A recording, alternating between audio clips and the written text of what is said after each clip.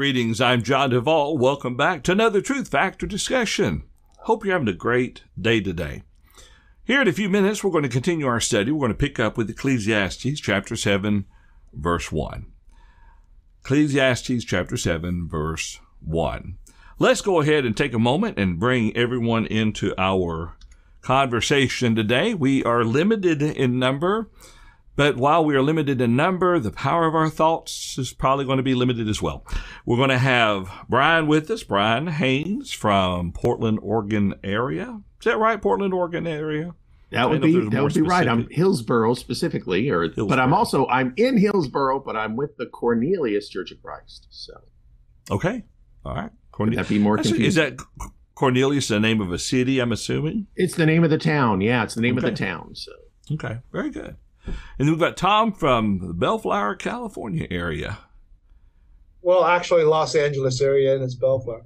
So. Yeah, that's a good point. See, I'm the blessed one. We got one person from Portland, one from L.A., and one from Oklahoma. So we're not arguing. We're not going to argue that. Right. Or Oklahoma City hard areas. Area. The Oklahoma City area. Yeah, so, we don't have the riots and stuff like that. Anyway. Sure. Okay. But Paul said, whatever state you're in, be content, whether it's Oklahoma, California, Oregon, or what have you. Right. That's more of a challenge for me and Brian than it is for you, Paul, or John, but that's the way it is. So, I will say where we have you beat is we have weather. The weather in our states is superior. So, yeah, I can say that. Right now, Oklahoma's trying to figure out if it wants to be good for planting or if it's going to be bad for planting. We got some plants inside. We need to now get outside, and the weather's just not consistent enough yet to do that. But it will, and it'll be nice and hot. So, well, all right. Well, we are missing. It's wet right now. We're missing. Go ahead. Missing Brendan and Paul today. And so Paul had a previous engagement he had to attend to, and Brendan has a Bible study he's teaching once a month. And so anytime he's not here on a Thursday, it should be the fourth Thursday of the month, I believe. So we'll just kind of keep that in mind. Well, let's go ahead and continue. Now, Brian, when we're looking here at chapter 7, this section is almost just a series of statements regarding wisdom, isn't it? It's not so much hitting one subject like the worthlessness of wealth or the vanity of life. Mm-hmm. So people look at this chapter either as being parenthetical to the greater conversation, that it's just an insert of little wisdom anecdotes. But I kind of lean more to the idea that these are smaller observations that the greater experiment has taken. That in other words, that he's kind of making these observations based on the greater ideas we've already talked about. He's already said several times that in this great experiment, you don't find the meaning of life, but you do find a lot of problems. And now he's dropping these little things. Here's what else I found. It's, having a good name, that matters in life. Or, the heart of the wise is in the house of mourning.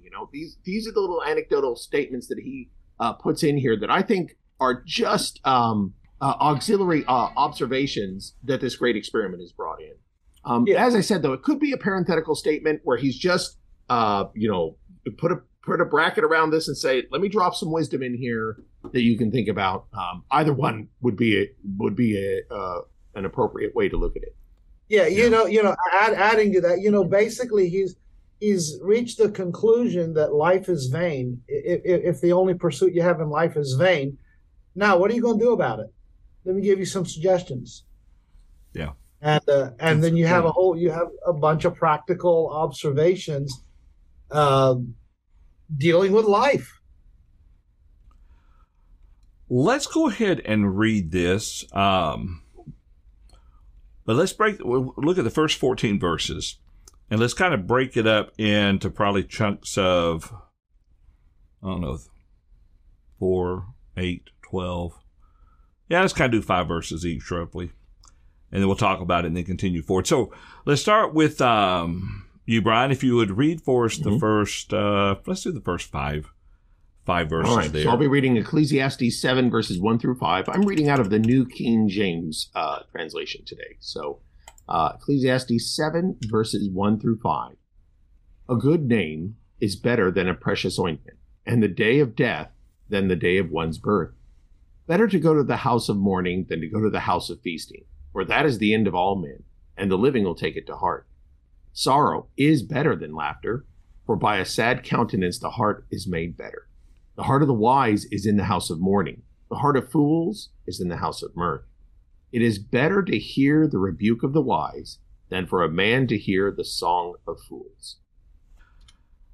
Now, Brian, going back to what you were saying earlier, you do have to keep all these things in mind within the scope of this great experiment. You know, it's kind of what we talked about before. A lot of the things that he says isn't really intended to be a one and all summary. It's got to be kept within context of the lessons here. So let's go back there to verse 1.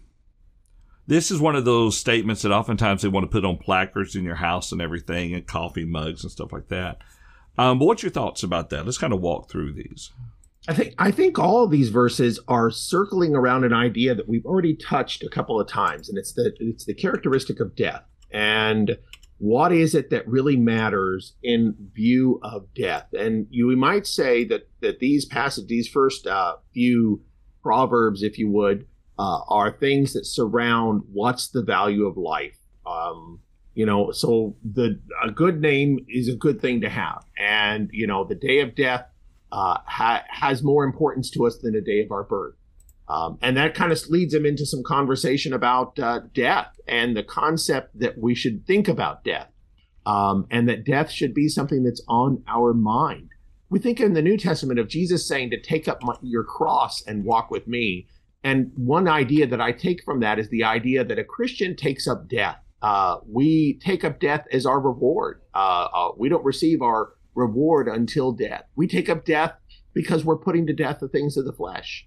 So here is the writer saying that this house of mourning, which is the house you could say that is focused on death, is where wisdom lies. It's a house that says, you know what, this life comes to an end, and that's the thing I need to keep in mind. And I would suggest that anytime somebody loses sight of that truth, they tend to fall into folly. They tend to lose their purpose and their meaning.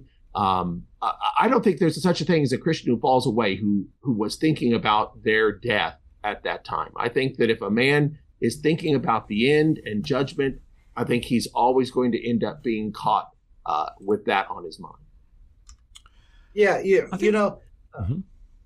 When I see that expression, the good name better than precious ointment, obviously the idea of precious ointment back then would have been something costly.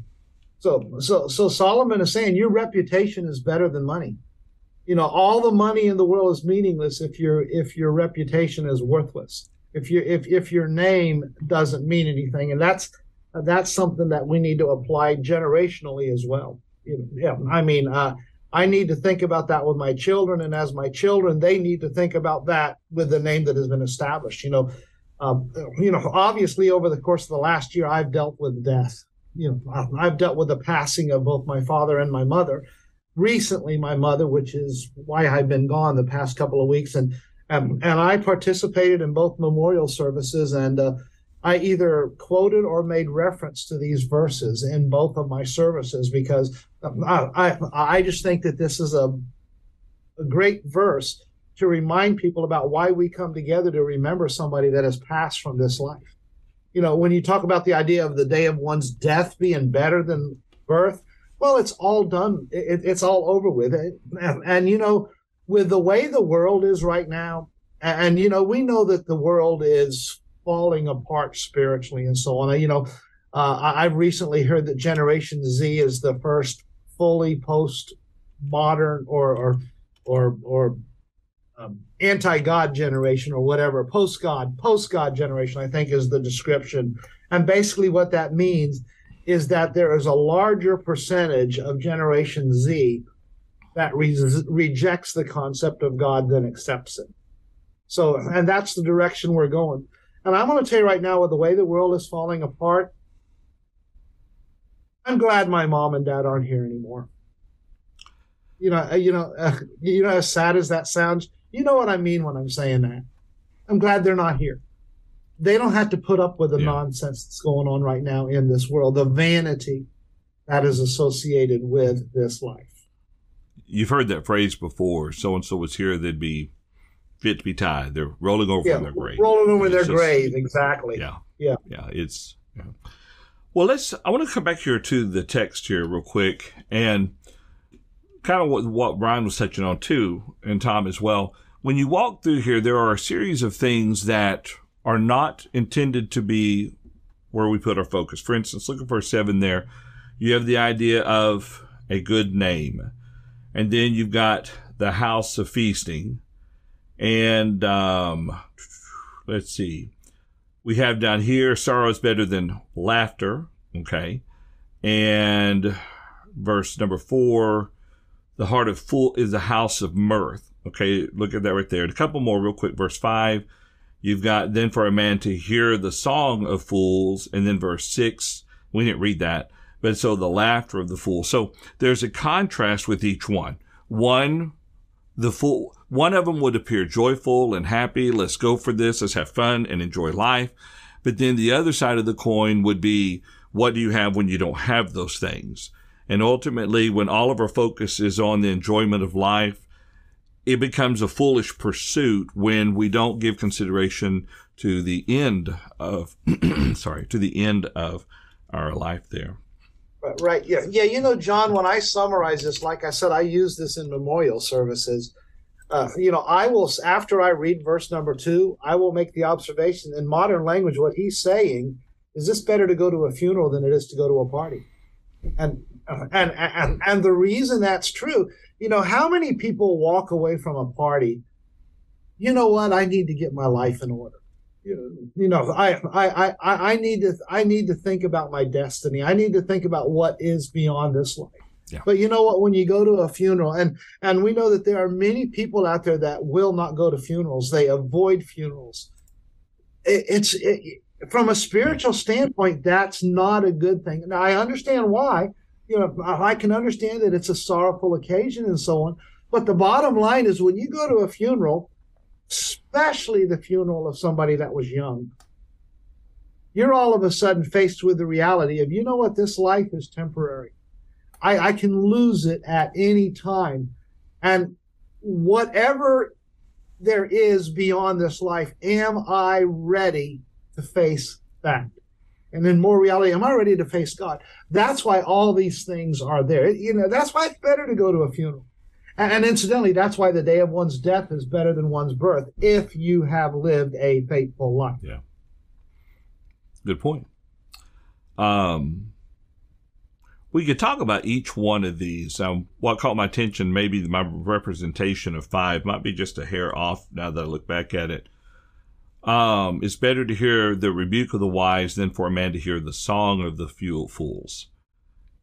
People would rather hear something that is pleasing, something that appeals to them, something that they want to hear, as opposed to hearing what they should be hearing. Especially or hear that you're okay. Rebuke. Yeah, or hear that you're okay when you're not. A lot of that goes on today. Yeah, in churches. Yeah. I mean, a lot of that goes on in churches, and so we need to be concerned about that. So. Yeah. Let's go ahead and Brian, I'll have you read one more. Read verse. Let's do 6 real quick. I cut us off a little bit short there. Sure. So verse 6, for like the crackling of thorns under a pot, so is the laughter of the fool. This also is vanity. What does he mean by that? For like the crackling of the thorns under a pot.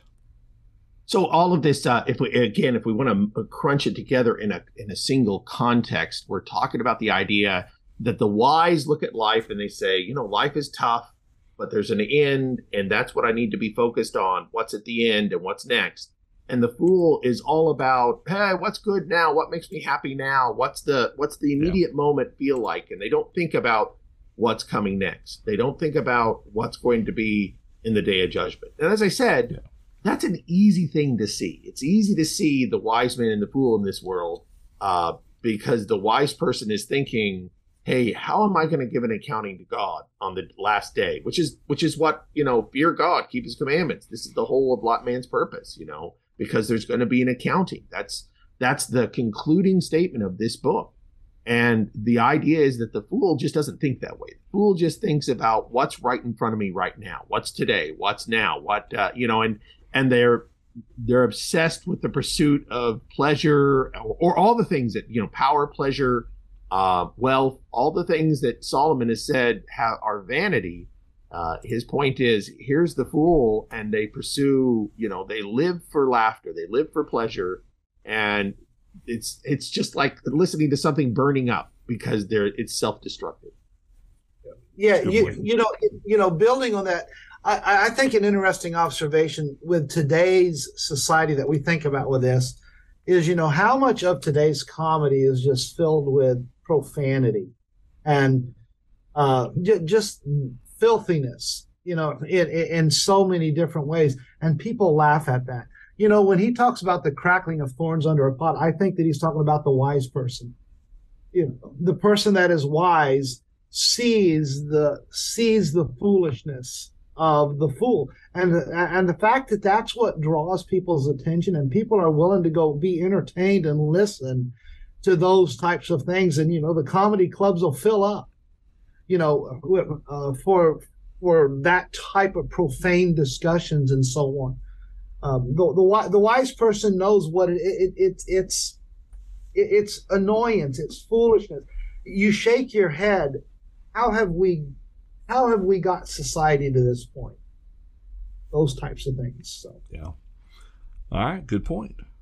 Well, Tom, since we have you up there, go ahead and let's read the rest of this section 7 through 14, if you would. All right. Okay, and I'm reading the New King James Version. Surely oppression destroys a wise man's reason, and a bribe debases the heart. The end of a thing is better than its beginning. The patient in spirit is better than the proud in spirit. Do not hasten in your spirit to be angry, for anger rests in the bosom of fools. Do not say, why were the former days better than these? For you do not inquire wisely concerning this. Wisdom is good with an inheritance and profitable to those who see the sun. For wisdom is a defense, as money is a defense. But the excellence of knowledge is that wisdom gives life to those who have it. Consider the work of God, for who can make straight what he has made crooked? In the days of prosperity be joyful, but in the days of adversity consider. Surely God has appointed the one as well as the other, so that man can find out nothing that will come after him. Okay. All right, let's see. Get back to there. So same thought, same process we've been looking at in this first section here. It is interesting. He says, surely oppression destroys a wise man's reason, and a bribe debases the heart. Everything that we would put ourselves towards will always have an end to it. In this case in point, he talks about a wise man's reasoning can be destroyed by oppression, something difficult within this life. But yet at the same time, someone takes a bribe, as at least worded in the New King James Version. It says a bribe debases the heart or destroys the heart. But let's go ahead and kind of talk about this section. And I've got both of you up on the screen now at the same time. What are your thoughts on this, Tom? Let's, since you read it, kind of start the discussion here, and then we'll pick Brian's brain. Yeah. Well, when you look at that description there, oppression destroying a wise man's reasoning, you can look at that two ways. You can look at that from the standpoint of the wise man has given a good suggestion, but oppression comes along and damages it, whoever is doing the oppressing. But you've also just got the idea of frustration. A wise man that's trying to live his life right and so on. It's frustration. The same thing as the bribe. Again, you're trying to stand with integrity for the right thing and so on, and somebody does some bribing. Maybe it's not bribing you, but it's bribing somebody else. Or if it is bribing you, that can cause you to taint your wisdom. So you've got that in those things, and of course, so again, you've got this vanity. Why life is vain? Because of these inequities and these types of things. And so he just keeps going on down the list. Verse 8 is basically the same thing that we've already talked about. The end is better than the beginning. But then he does give us another lesson. Patience is better than pride. Learning to be patient and those qualities. I sometimes say that there's this there's all kinds of qualities and characteristics that a Christian needs to possess, but there are certain qualities that I describe as being fundamental or foundational. All the other qualities built on them. And one of those is patience. Another one is humility. And those types of qualities need to be the underpinning of our character and our disposition and so on. And so he's making that challenge in there. And he just goes on and gives other encouragement as you keep going through the list. Don't hasten in your spirit to be angry. I think the New Testament talks about that. Be angry and do not sin. You don't take care of that, you get in trouble. And he just keeps going on after that. I got more to say about the other verses, but I'll stop there. So. All right, Brian, I think verse 10 is a good verse to think about. So, yeah. Well, if I want to bring them together and say, what's the cohesive theme? What's the thing that we're going on here? I think he's kind of talking too about the idea in general of what are wisdom's value, and what are the things that work against wisdom. I think that these are a series of things that he says, wisdom has, value. In fact, he'll say it's better than money. He says, because it can defend your life just like money can defend you, but it gives you life. Money doesn't do that. But he's kind of telling me some things that say this is what's against wisdom. Some translations render the statement in verse 7, oppression is the act of oppression, perhaps suggesting that when a person oppresses another person, it takes away reason, it takes away wisdom. I know that I think the Holman Christian Standard is one that looks at it that way, and I wonder if that might be a little more accurate in the theme of saying, like, a bribe can debase or take away corrupt you, and oppressing people can destroy your reason. He's kind of giving these things that say pride in the next verse. Pride is destructive. Anger, the emotional outburst of anger. He'll go into verse 9. Verse 10, that idea of, and we all do it, the good old days, I wish it was like it was then. And Solomon will tell us several times, hey, don't go around saying that, because nothing's new under the sun. We're not in a different world at any point. It's always been the same world. It's always been the same ideas, and it's important for us to, not lose sight of wisdom and start thinking that we're different days and different things, because it's not. Wisdom is a good thing. Don't let any of these things damage it or weaken it or take it away from you, because they do. Anger.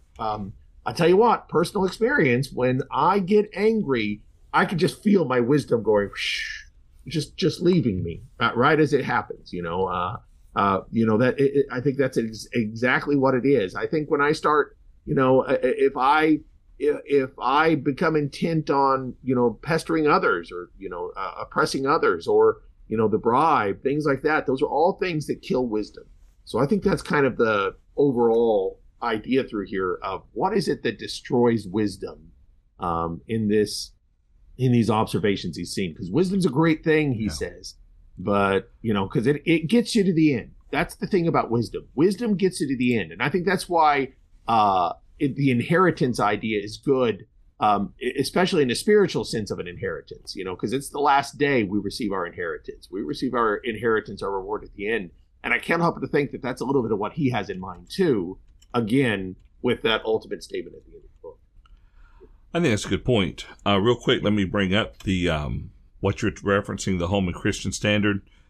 Surely the practice of extortion turns a wise person into a fool, and a bribe destroys the mind. So it puts it on the person who is extorting the wise or bribing the fool, or right. It makes you wonder. Go ahead, Tom. I'm sorry to keep interrupting. I just wanted to make the observation about verse 10, remembering the former days.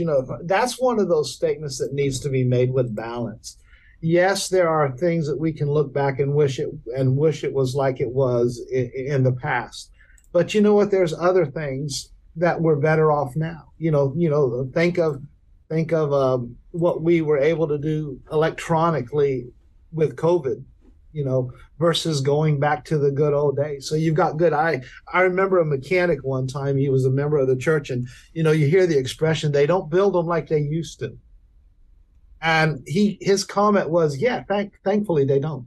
And he you look at it. You look at an engine. Anybody that collects old cars, you open the engine, you can actually reach something.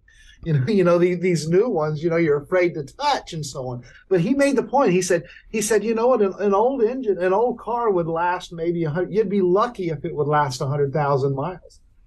A new car, 300,000 miles, you're going to get out. So I mean, that's just the example of in some ways there's degrading, but in other ways we're better off. Medically, we're better off now than we were in the days of old. Morally, maybe not be, but I think that could probably be debated as well. Yeah. But Danielle's got a comment that's But anyway, Danielle's got a good comment. She says nothing new. That's what I want to say. She says nothing new under the sun makes me realize that we think that right now things are the worst it's ever been in the world. However, this verse says not really. And Danielle, that's wisdom. That's the idea of saying, you know what? Sometimes it does feel like this is terrible. What we're going through in the world is terrible. But wisdom is, but that's just my perspective. That's not necessarily what the truth is. And that's wisdom right there.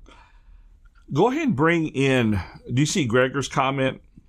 Yeah, Gregor was going regarding back with a comment on the thorns. And that was kind of a neat comment because it occurred to me that that's a pretty sensible statement. Gregor says, thorns burn swiftly without heat and are unable to warm the pot. It's like trying to cook with flash paper. And I hadn't thought about it, but that is a neat analogy to say what's going on, that it's something that doesn't create any value. So a neat point, Gregor.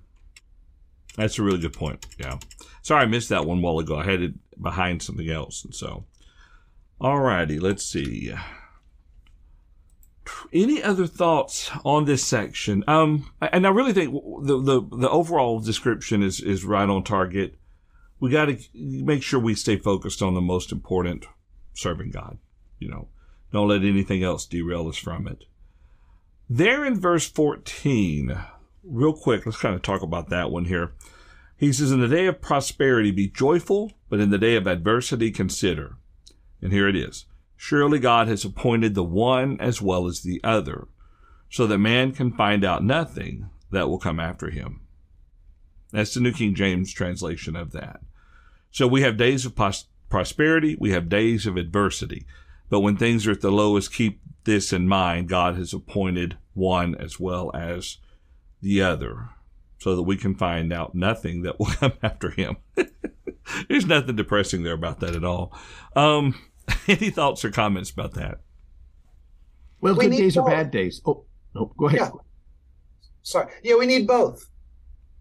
Yeah. That's really the bottom line. We need good days and bad days. It's about perspective. It's about balance. Both of them serve their purpose. And that goes back to the beginning of the chapter. Better to go to a funeral than a party. Good point. Brian. All right. Brian, what were you saying?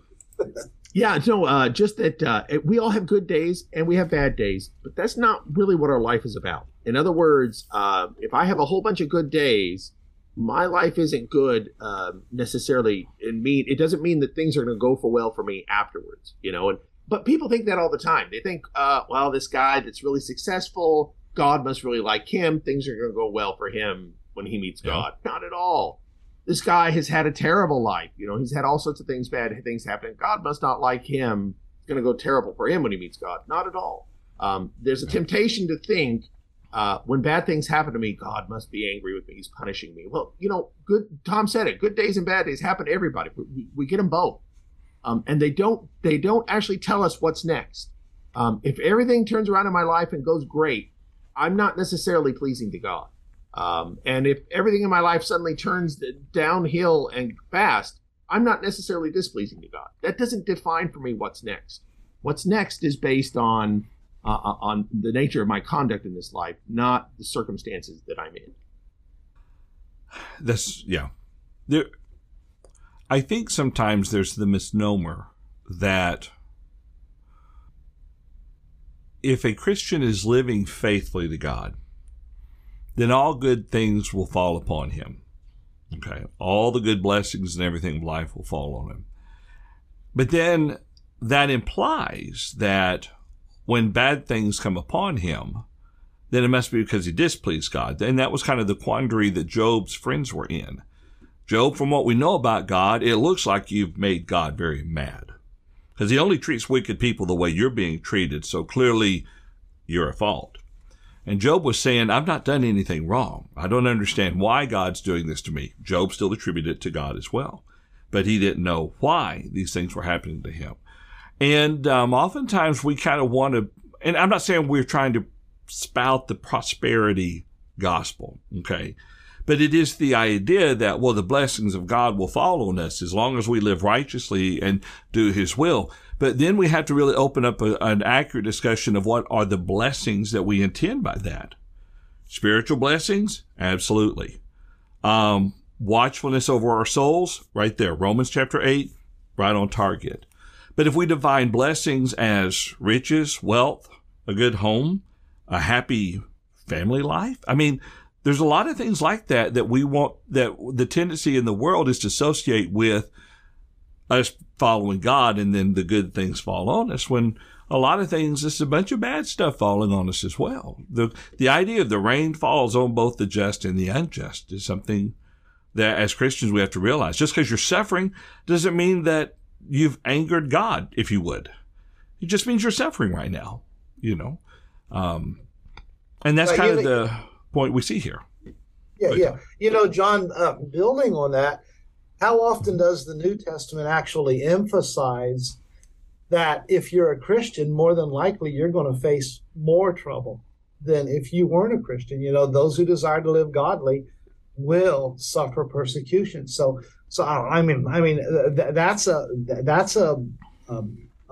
not a primary, but it's a major theme throughout the New Testament.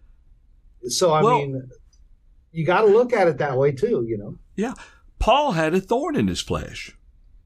You know, it could have been cancer. It could have been eyesight. Any number of things disabled Paul in one form or fashion. He calls it the thorn in his flesh. 3 times he prayed, and he deduced that God's grace was sufficient for him. But yet, that was completely different from him suffering for the cause of Christ. You know, you're right. I mean, much of the suffering can come because of our faith in God. All right. Any other thoughts or comments on this? Let me bring the chat room back up. We've got a comment from Jerry Wilcox. Let me go ahead and bring this in here real quick. From Philippians 4:11 says, Paul learned to be content in all circumstances. And Jerry says we should follow that example. And that's exactly right. You know, whatever state we're in, not literally Oklahoma, California, Oregon, but whatever position we're in life, whatever state, whatever shape, whatever is happening in our life, rich, poor, hungry, full, whatever, Jerry makes a good point. As Paul says, we need to learn to follow that example and be content. Right. And it does apply to the state of California where we do live. So Jerry lives here in Bellflower. Gotcha. Sorry, Brian. No. I was going to say Jerry's passage there, though, reminds us, too. Paul says you have to learn to be content. And I think one important idea is that, let me just kind of build on that for half a second. Contentment isn't just something that, hey, I finally got everything I want, I'm content. That's not how contentment works. You have to learn. Contentment isn't a natural thing. It's a learned thing. And Paul had to learn to be content in whatever situation it is. So it's an important thing for us to consider that you're not going to be content when circumstances get just right. You learn to be content in whatever the circumstances. Excellent point. Excellent point. All right. So let's now look at this next section here. All right, I'm going to go ahead and read in this next section. We'll start there with verse 15. And let's see. I guess we'll read down to verse, 20?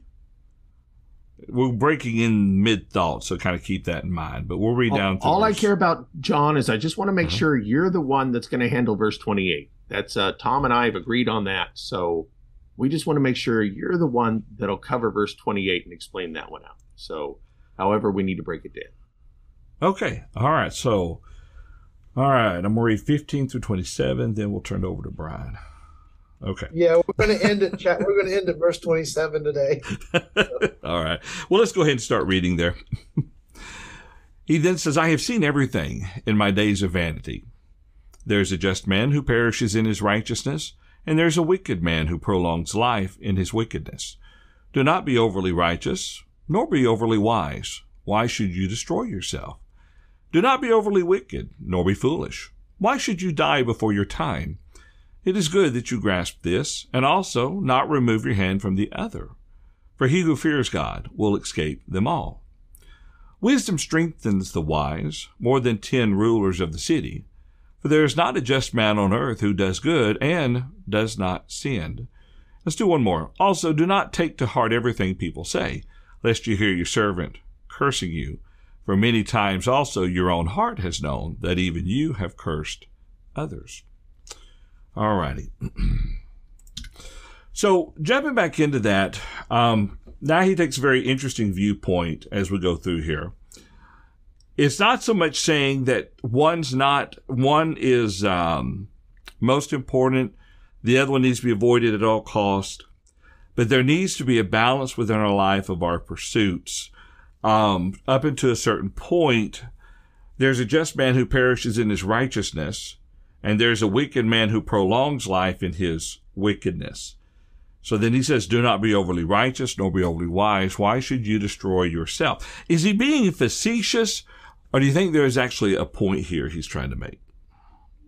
Let's start with Brian. So there's really two ways you could look at this statement. And I don't think he's facetious in either of the ways that I would consider this. Number one, he might be considering this in the way that Jesus reminds us in Matthew chapter 7 and verse 5 or 6, where he says, don't cast your pearl before swine. You know, the idea of, you know, if somebody's not interested in spiritual things, it isn't necessarily appropriate for us to promote them in that way. And it could be that idea. The second idea, and maybe the idea I lean a little more to, is the idea of being self-righteous. One of the cross references I note here, it takes us over to Romans chapter 12 and verse 3, and there Paul says, he says, for I say this through the grace given to me to everyone who is among you, not to think of himself more highly than he ought to think, but to think soberly, and that's wisely. You know, it's kind of the appeal to wisdom in Paul's passage here, Romans 12:3, as God has dealt to each one a measure of faith. So it might be the idea of self-righteousness. You know, overly righteous or excessively righteous might actually speak more to the self-righteousness aspect that we sometimes fall into. You know, the idea of overly, you know, self-righteous or self-absorbed in these things is as dangerous as pursuing wickedness in some ways. So because it is wickedness, it's a variation on the subject. So I suppose there's a couple of ways to look at this. And like I said, I don't think he's being facetious, but I guess we would have to say potentially, but I don't think there is such a thing as an overly righteous person. In fact, he's going to go on to say, I just don't meet many righteous people. That's going to be his great claim, that there's just not a lot of righteous people. So it doesn't really seem likely that he's saying there really is somebody who's just too righteous, too good. Jesus was, excessively righteous, so that's not something that, we would look against. So that's kind of what my thoughts are. But look at the wording in verse 18 will help a little bit too towards this. It's good that you grasp this and also not remove your hand from the other, for he who fears God will escape them all. You know, that concept there, for he who fears God will escape them all, does kind of go back to what you're talking about there. Keeping it focused, and remember last week, Brian, we had that one question came in, was it last week maybe, talking about, well, then we should quit our jobs and go out and evangelize for Christ and everything. I think that if we were to try to find maybe something that might fit with what Solomon is saying, that could be, we still have to take care of our responsibilities that are physically based, but at the same time serve our Heavenly Father, not sacrifice one for the other. Yeah. Yeah, I mean, life is filled with balance. Yeah. And that's the one thing you got to remember about as a Christian. We as we always emphasize, we are Christians 24 hours a day, 7 days a week, 365 and a quarter days a year. We've got to constantly be, we've got to constantly realize that we're Christians and so on. But we also have to live life. We've got family responsibilities, we've got work responsibilities, and everything like that. And furthermore, God has given us life to enjoy. I think of asceticism. The monastery type of a lifestyle. I don't think that's what God is teaching us to do. I don't think Jesus lived that way. You can factor that in. I also recently, as we were traveling home from my mom's memorial, Terry and I, one of the things we do is listen to sermons. And I remember there was a preacher who, in one of his sermons, he made a point that's kind of similar to this. There's a difference between being righteous and doing righteous things. And that's something else to think about along that lines. Brian made the point. You can't be overly righteous from the standpoint of being a righteous person, but can you overdo it when it comes to quote unquote righteous things? Isn't that what got the Pharisees in trouble? When they started binding their traditions, they were quote unquote overly righteous. I think that's a perfect illustration, Matthew 15, of over righteous, which goes back to what Brian was talking about, self-righteousness. Well, anything like that. And that's a very good statement you shared a while ago. Righteousness must begin in the heart. We can do all the right things and still be wrong with God. It's got to begin in our heart. Brian, any thoughts? No, not necessarily. I think those are really good stuff. And I really like that idea, Tom, what Tom said about, being righteous and doing righteous things. But it spurred some thoughts in my mind, but I don't think I want to chase them too far yet. It was just a really good thing. Well, especially after we read verse 20. For there's not a just man on earth who does good and does not sin. So, all right. Any thoughts before we continue further with this? And we also talked about we read verse 21 and 22. Also, do not take to heart everything people say, lest you hear your servant curse. And I guess that means cursing you, saying something bad about you. For many times also your own heart has known that even you have cursed others. That's very personal in his writing of that. Yeah. Yeah, and I think this is one of these verses that is worthy of a lot of attention today. We've got,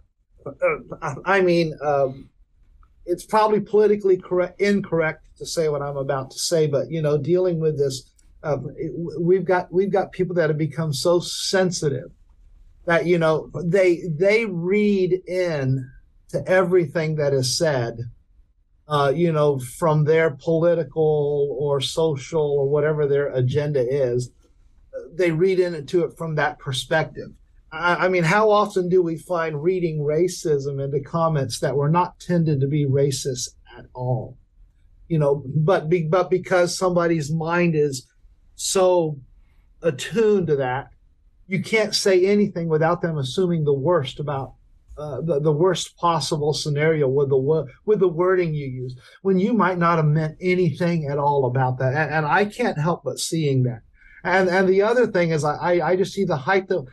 I think it's hypocrisy that we see all over around us in society. And as brethren, we need to be careful about this, because there's not one of us, myself included, that I've uttered things to myself, or maybe I've uttered things to my wife, or maybe somebody that I'm very close to, that I would not dare say in a public setting because of whom I am with.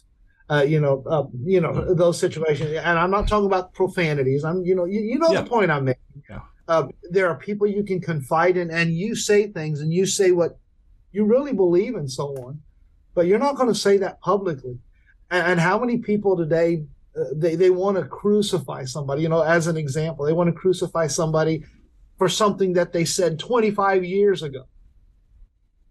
And clearly they've changed, but that doesn't matter. If you've got an enemy, if he can't answer your argument, what does he do? He destroys your character. I see that in these verses. I've known a few preachers that have quit writing because they didn't want it to be used against them at some point in the future. Absolutely. But in this context, and I think the point you made is a really good point, but I think in this context, a good application would be, you heard that someone was speaking very negatively of you directly. And one option is to get really, really mad about it, get upset, or say to yourself, well, I talked bad about him behind his back too, so fair is fair. Opinion is opinion, and so forth. But in the New American Standard, it says don't take it so seriously. And I just think that's a neat way of putting it. Don't take it seriously. People say stuff. Don't take it seriously. They're in verse 21. That sounds like Mama Haynes's advice. She would have told me, Brian, just don't take it so seriously. Somebody said something. Don't take it seriously. I see we got a comment from Michael Davis in the chat there, kind of stepping back to righteous behavior. So kind of goes back to our conversation earlier where we were talking about overly righteous and such. And I like where Michael took it, because actually it makes a lot of sense to characterize it out of 1 John 5, where he's talking about, don't say you're without sin. Nobody's so righteous that they shouldn't be, and of course he goes on to say, confess, and God will cleanse you of all unrighteousness. But if we say we're without sin, we make him a liar. I like that. That was a good call on that, Michael. Good connection there with that. Yeah. And Jerry had another comment also. All right, go ahead. Go ahead and read that one, Tom. Yeah, he just made the observation, does humility bring a balance to righteousness? And that's a good observation. That dealing with that, do not be overly righteous and so on. If the humility is there, the righteousness is going to be tempered. That's a neat comment. Actually, as he says that, it occurs to me, Jerry, that really fits nicely with the idea of don't take what other people say things too seriously, because you say things too.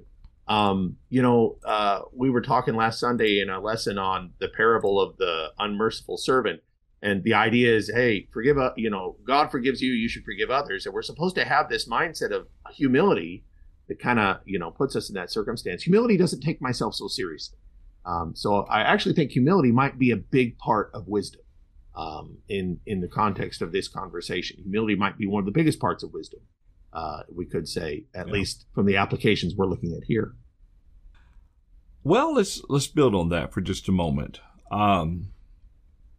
What I'm about to say is probably not a hard, fast rule, but quite often when we become offended at what someone else says about us, is it our humility or our pride that was offended? And I think sometimes it's our pride that gets offended at that situation, whereas humility would prevent that from escalating. Like we said, don't take it seriously. But going back to what Jerry talks about, you can't separate humility from righteousness, because righteousness begins with us humbling ourselves before the Lord. And then we start at that point, and then therefore towards others. And that's a good point. It's interesting. We talk about our pride being hurt or offended. We never talk about our humility being offended, because humility is unhurtable. No, one person can hurt your humility. Is that your wife? Okay. No, your wife keeps you humble. Whenever we do something that goes against the very nature that humility is supposed to be, that's where we feel bad about what we've done, because we've done something we know we shouldn't have done. And we have to, be humble to acknowledge it. And that kind of Well, maybe not. Maybe that's completely wrong, Brian. Well, I'll defer to what you said. Nothing hurts humility. I see we got one more comment there that just popped up a second ago. All right, let me bring that in for Michael. I actually got a couple more. I see Michael made one, and then Gregor made one. So Michael made the statement, swift to hear, slow to speak, slow to wrath, humility. Very good. I think that's a neat point there. And then Gregor says, preacher's not writing, kind of quoting that statement we saw the statement we made just a moment ago. Fear is the cudgel of the devil. I cannot be responsible for how a person takes what I say, only for what I actually say. Offense can only be taken, not given. Interesting. A great point, Gregor. And, I think that there has to be some boldness in things that, especially as a preacher, you have to be bold in what you have to say. And, and of course, if you're not humble as a preacher, you're going to get broken. If you can't take some humiliation, some I was wrong, some I shouldn't have said that, then you're going to have a tough time as a preacher for sure. Yeah. Well, and also the sad reality to that particular observation is the problem is with the attacker. In many instances, not being willing to acknowledge that people change, I know I've changed my views on things. I suspect that I could say probably with about 99.9% certainty, and I'm probably a little low, that both Brian and John, you have changed your mind about things as far as doctrinally. So coming to a better understanding. Yeah, exactly. And how many of us have preached sermons, and how many of us have written things that we read 10 years later, and I ask the question, how in the world did I preach that? So you got that idea. We change. You learn more, and you're maturing in your faith. And we're not talking about so much doctrinal change, although we like to say, well, if I'm ever shown to be wrong, I'll change. But that's almost a prideful statement, because when push comes to shove, are we really that open-minded? But there's a process that perpetuates. You're a young preacher, and there's an older preacher that you respect. Well, this older preacher's understanding of one verse, what you don't realize, is off. And so he says, all right, this is what this verse means. And so you take it, you package that in all of your sermons, and then 10 years later, you come back to it, and in your more thorough studies, you're like, wait a minute, that's not right at all. And you call that older preacher, he says, oh yeah, I figured that out 5 years ago that I was off on that. And you're like, well, why didn't you tell me? But it's just the way it is. It takes study and growth. Gregor has another good point. We'll bring that in. Starve the pride and feed the humility. Yeah. Can I pause for a minute and just say how much I like Gregor's logo? That looks very official, very formal. And I like the way the G and the H is connected together there. Thumbs up. I like that. John, you can't say that. Thumbs up. I appreciate that. No. That you like to. You were asking if you could say it. Oh. Yeah. Sorry, the Pacific crew votes against it. So. Oh. We call ourselves the Pacific Bloc. They are the truth factors leftists. After all, that's right. We are more enlightened because we are on the left coast. Yes, the sun sets on our side of the country. Yes. Well, when the Lord comes again, the whole West Coast will be the first to fall off into the ocean. Here it'll take a while before the waves overlap Oklahoma and wash us away. Yeah, that's probably right. Okay, well, there's enough of that, I guess. Looking at our time, it's 12:01. Let's plan to pick up our study next Thursday with verse, 23? Yeah, let's plan to do that. Ecclesiastes chapter 7, verse 23 would be a good starting point. All righty. Well. And what we'll be doing next week is we'll have Brendan go ahead and handle verse 28 for us. That's our decision. So. Shh, don't tell him either. Oh, okay. Yeah. We'll surprise it with them. And Paul can back him up. Paul can back him up. That's right. Paul can back him up. So. If they watch today's study, that's how we'll know. They'll be ready for it. Yeah. But yeah, that's a good one. hang on just a second. I'm going to double check this. Which my soul still seeks, but I cannot find. One man among 1,000 I have found, but a woman among all these I have not found. Yeah, we'll give that one to Brendan for sure. Yeah, I think the single guy should have to handle it. Yeah, I agree. All righty. Well, listen, I want to thank you for joining us today for our study.